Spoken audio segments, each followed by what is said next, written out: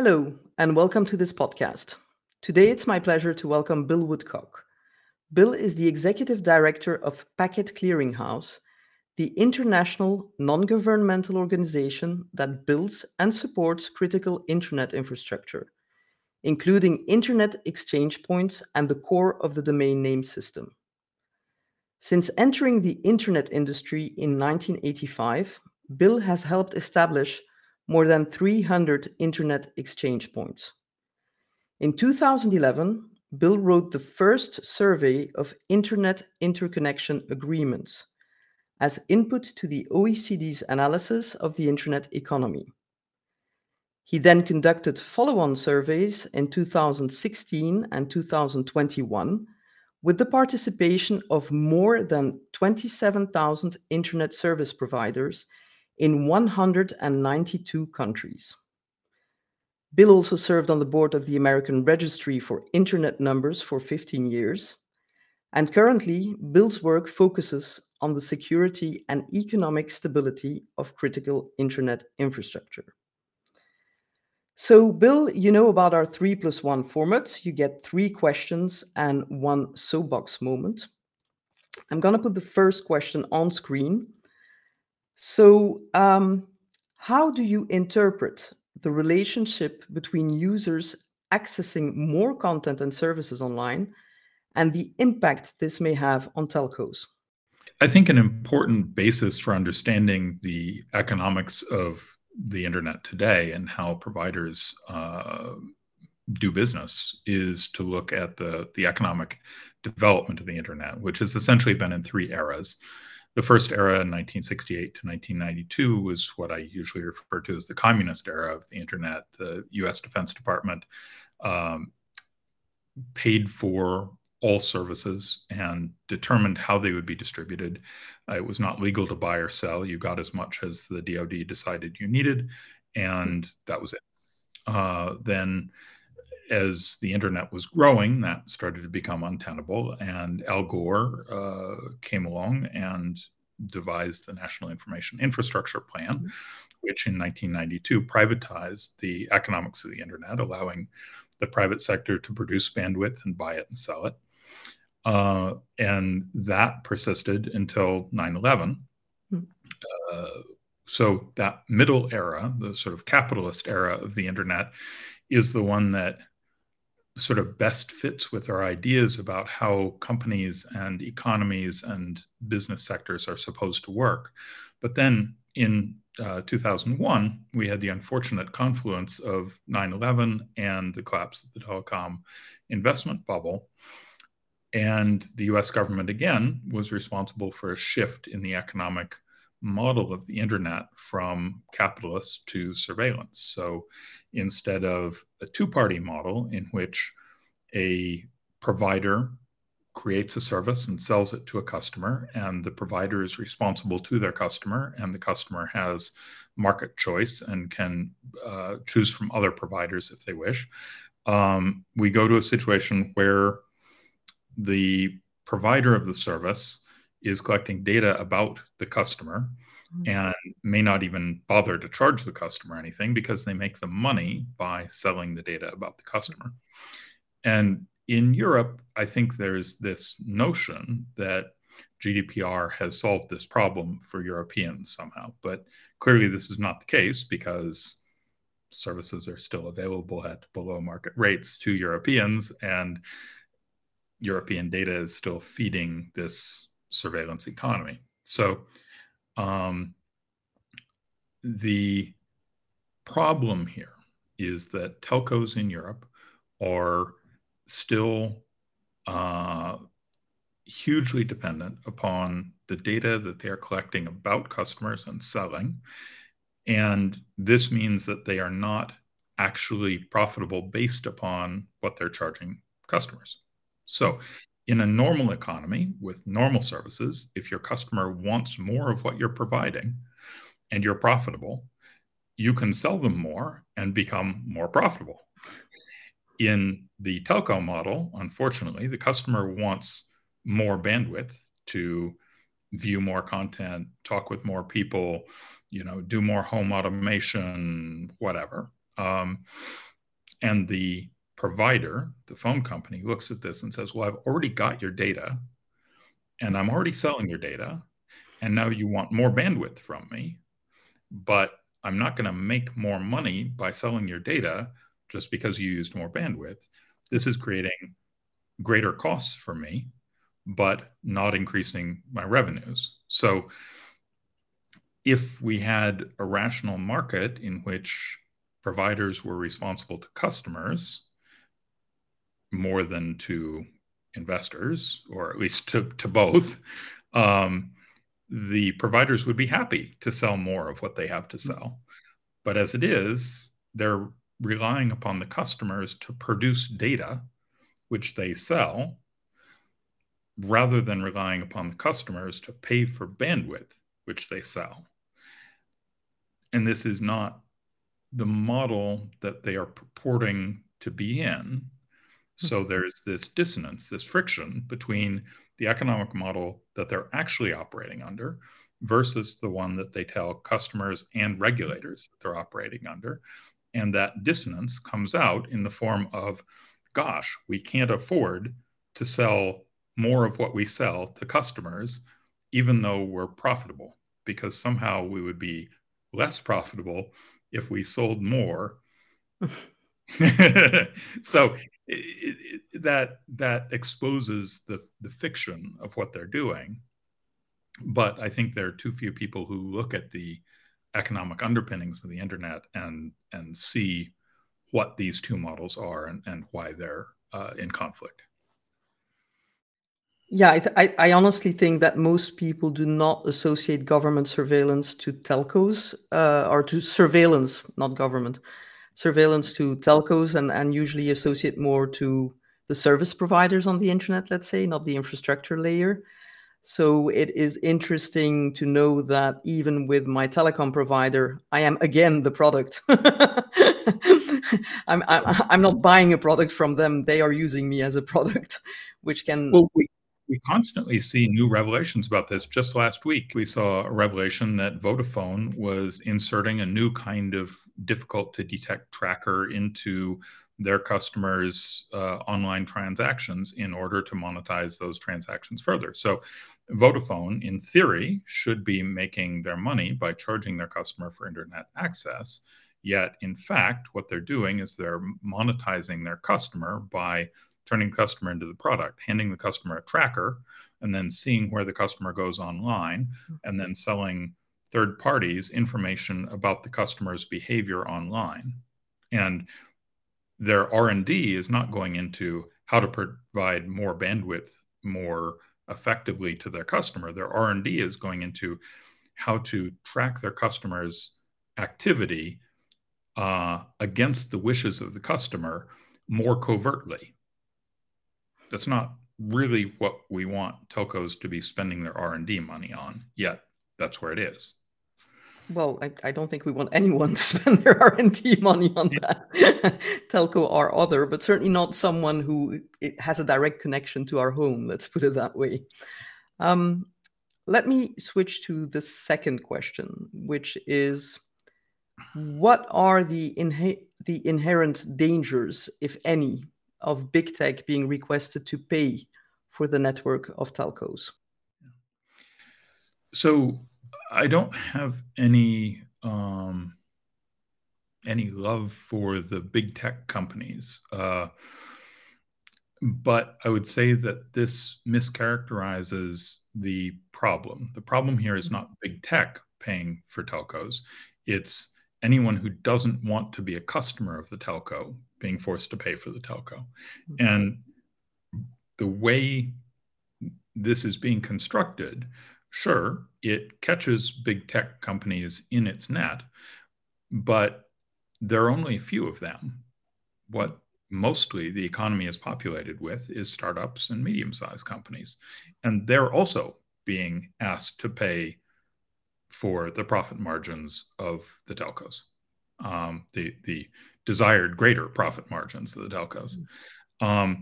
So I don't particularly worry about the inequity of, Apple, for instance, being asked to pay greater or pay money to Deutsche Telekom's shareholders, right? I mean, sure, there's no rationale for that. There's no logical reason for Apple to be paying Deutsche Telekom shareholders. But more of a problem is that Apple may have ways of fighting this, but a German startup does not. Right? A German startup is caught in that same net that Apple is, yet has no defenses and is simply not going to survive this. We already have a huge problem that the European startup sector fails to thrive, right? It gets to a certain point and either collapses or gets taken over by a US company that can provide sort of a legal shield against these kinds of depredations. So it doesn't make sense for anyone other than a telco's customers to pay for the service that the telco is providing to the customer. But characterizing this as a penalty levied against big tech is simply trying to use the animosity that big tech has quite clearly created for itself as a rationale for these artificial payments. Well, the actual artificial payments themselves would largely be coming from the parties who don't have the legal resources and defenses of the US government protecting them, and that is the European startup sector. Yeah, I think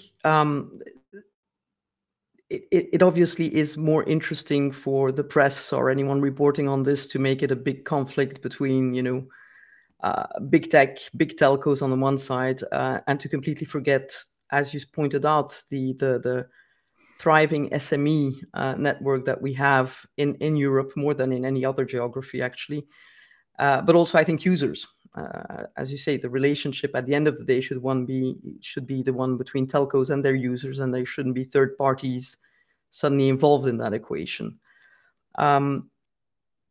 So you've talked about investments and scale-up issues of startups in Europe, and the fact that they hit a ceiling to a certain extent at some point. But there's also been a lot of talk about investment in this discussion. So third question is, do you think it is appropriate to compare the contribution of big tech and telcos in infrastructure as suggested by some? There's sort of two ways of looking at this. One is to say, well, some of these are telco carriers and some of these are content distribution networks, and that's an apples to oranges comparison and makes no sense on the face of it. And that's true. But more fundamentally to the point is the fact that the economic architecture of the internet is one in which bandwidth is produced in internet exchange points and is carried to the point of consumption by networks. And so the value of bandwidth increases as it approaches the point of consumption. The cost of it increases as it approaches the point of consumption. The investment inputs into transporting it increase as it approaches the point of consumption. There are ways in which the actual value decreases. Is kind of the latency and the loss and the quality characteristics go down as it moves further and further from the point of production, the internet exchange point. But the fundamental point here is that money doesn't move through the internet exchange point. The internet exchange point is the source of the bandwidth going in both directions, right? There's no user at the internet exchange point. The parties that want to talk to each other, let's say a website, say the BBC, and a user who wants to, read an article off the BBC's website, the internet service provider of the user and the internet service provider of the BBC meet at an internet exchange point in order to exchange that traffic. And they may, in fact, meet at two different internet exchange points for the two different directions. The two directions are completely independent of each other economically. So the role of the user's internet service provider is to accept traffic on the user's behalf at an internet exchange point, carry it to the user, and then carry the reply back from the user to another internet exchange point, or maybe the same one. And the same role is mirrored on the other side. There's no increased value, to one side or the other, right? Each of these is completely an independent transaction between the internet service provider and their customer. So how well or poorly this happens is a matter of the efficiency of that network service provider. So if you hear someone complain, well, we've put a lot of money into this and our profits are too low, what that's saying is that they're operating inefficiently. And if their profits are too low, they need to charge their customer more money, or they need to spend less money on their operations. They need to, operate more efficiently through laying in higher bandwidth circuits, for instance, which would carry more bandwidth for the same, underlying cost, which requires upgrading more frequently and so forth. It's work. But that's the work that, in theory, the customer is paying the provider to do, to keep modernizing their networks so that there will always be enough bandwidth and so that the user can buy more bandwidth when they want to. At the same time, exactly the same transaction is happening on the other side of the exchange point between the content provider and their internet service provider, which is moving the content to an exchange point where it can be handed off. Now, a difference between content and users are that users pick their own location, whereas content can be replicated to many places. That's an efficiency on the content side. That's great. But it has nothing to do with the user. These are two separate transactions that are independent of each other. So if you look at this and you say, well, the content carrying networks are more efficient and therefore they're more profitable, and so, the markets reward them with a higher market cap, and people give them more respect or whatever. And the telcos operate, many of them, less efficiently, especially the large ones. And so their market caps are lower and maybe their profit margins are lower, although somehow they seem to not quite be hit with that problem. It's more a theoretical one than an actual one. All this is really saying is that these are, yes, apples and oranges, two different kinds of customer, but not that anybody owes anybody any money, right? There is no market mechanism by which two competitors, two internet service providers would exchange money. One would pay the other when neither is providing a service to the other and neither wants to be a customer of the other, right? So by analogy, if you want to kind of understand this in physical world terms as opposed to internet terms, imagine we lived in a world where farms were cooperatively owned and operated by trucking companies, and the cost of a vegetable at a farm was zero. So the trucking company, any trucking company that was a member of that farm, could go to that farm and fill up their truck with as many vegetables as it could hold. And then it's their business to take those vegetables to where users want to consume them and charge the users for them at that point. This would be like saying, well, one trucking company is more profitable because they're operating their business more efficiently. Therefore, they should be penalized and should have to pay the less effective trucking company a settlement in order to make the less effective trucking company more profitable and reward their shareholders for being less efficient. Doesn't make sense. Doesn't make sense from a business perspective. Doesn't make sense in terms of economic incentives. Certainly doesn't make sense in terms of an overall economy. Yeah, I'm feeling sorry for the farmer that's seeing all his crops going away at for no money.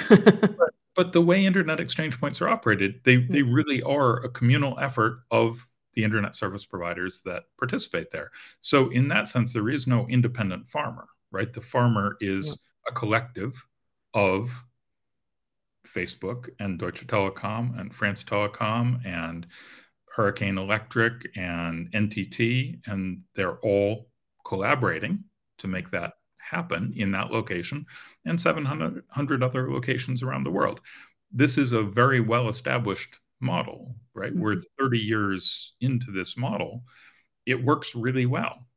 But undermining it by saying, well, less effective people should be allowed to penalize more effective people is that breaks a model that is working really well and has for 30 years and has given us the growth in terms of both total amount of bandwidth available and in terms of bandwidth per euro to the end user.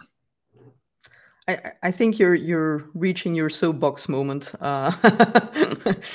We already had a little glimpse, I think, at the end now. So let me switch and put on screen Roberta and Ursula, the respective presidents of the European Parliament and the European Commission. I theoretically say you have 1 minute. It can be 2 if you're feeling inspired.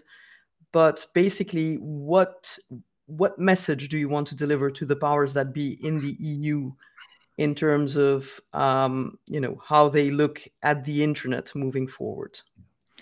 I think the single most important thing that we have to remember if we're going to regulate the internet is that startups don't have a voice in government. Startups are not represented by lobbyists in Brussels or in the national capitals. Startups are, one person hiring 2 of her friends to, start a new business. And that's where the economic growth comes from. 100% of the economic growth comes from startups and sort of small and medium-sized companies. Big companies, do mergers and acquisitions, they do layoffs, they discontinue products, they merge things together. All of that is effectively negative growth. So we've got to protect startups, and anything that lobbyists for incumbent monopolies are there advocating for is likely to be antagonistic to the interests of the startups that are the ones that are producing the things that people want and producing the innovation and producing the jobs and producing the economic growth.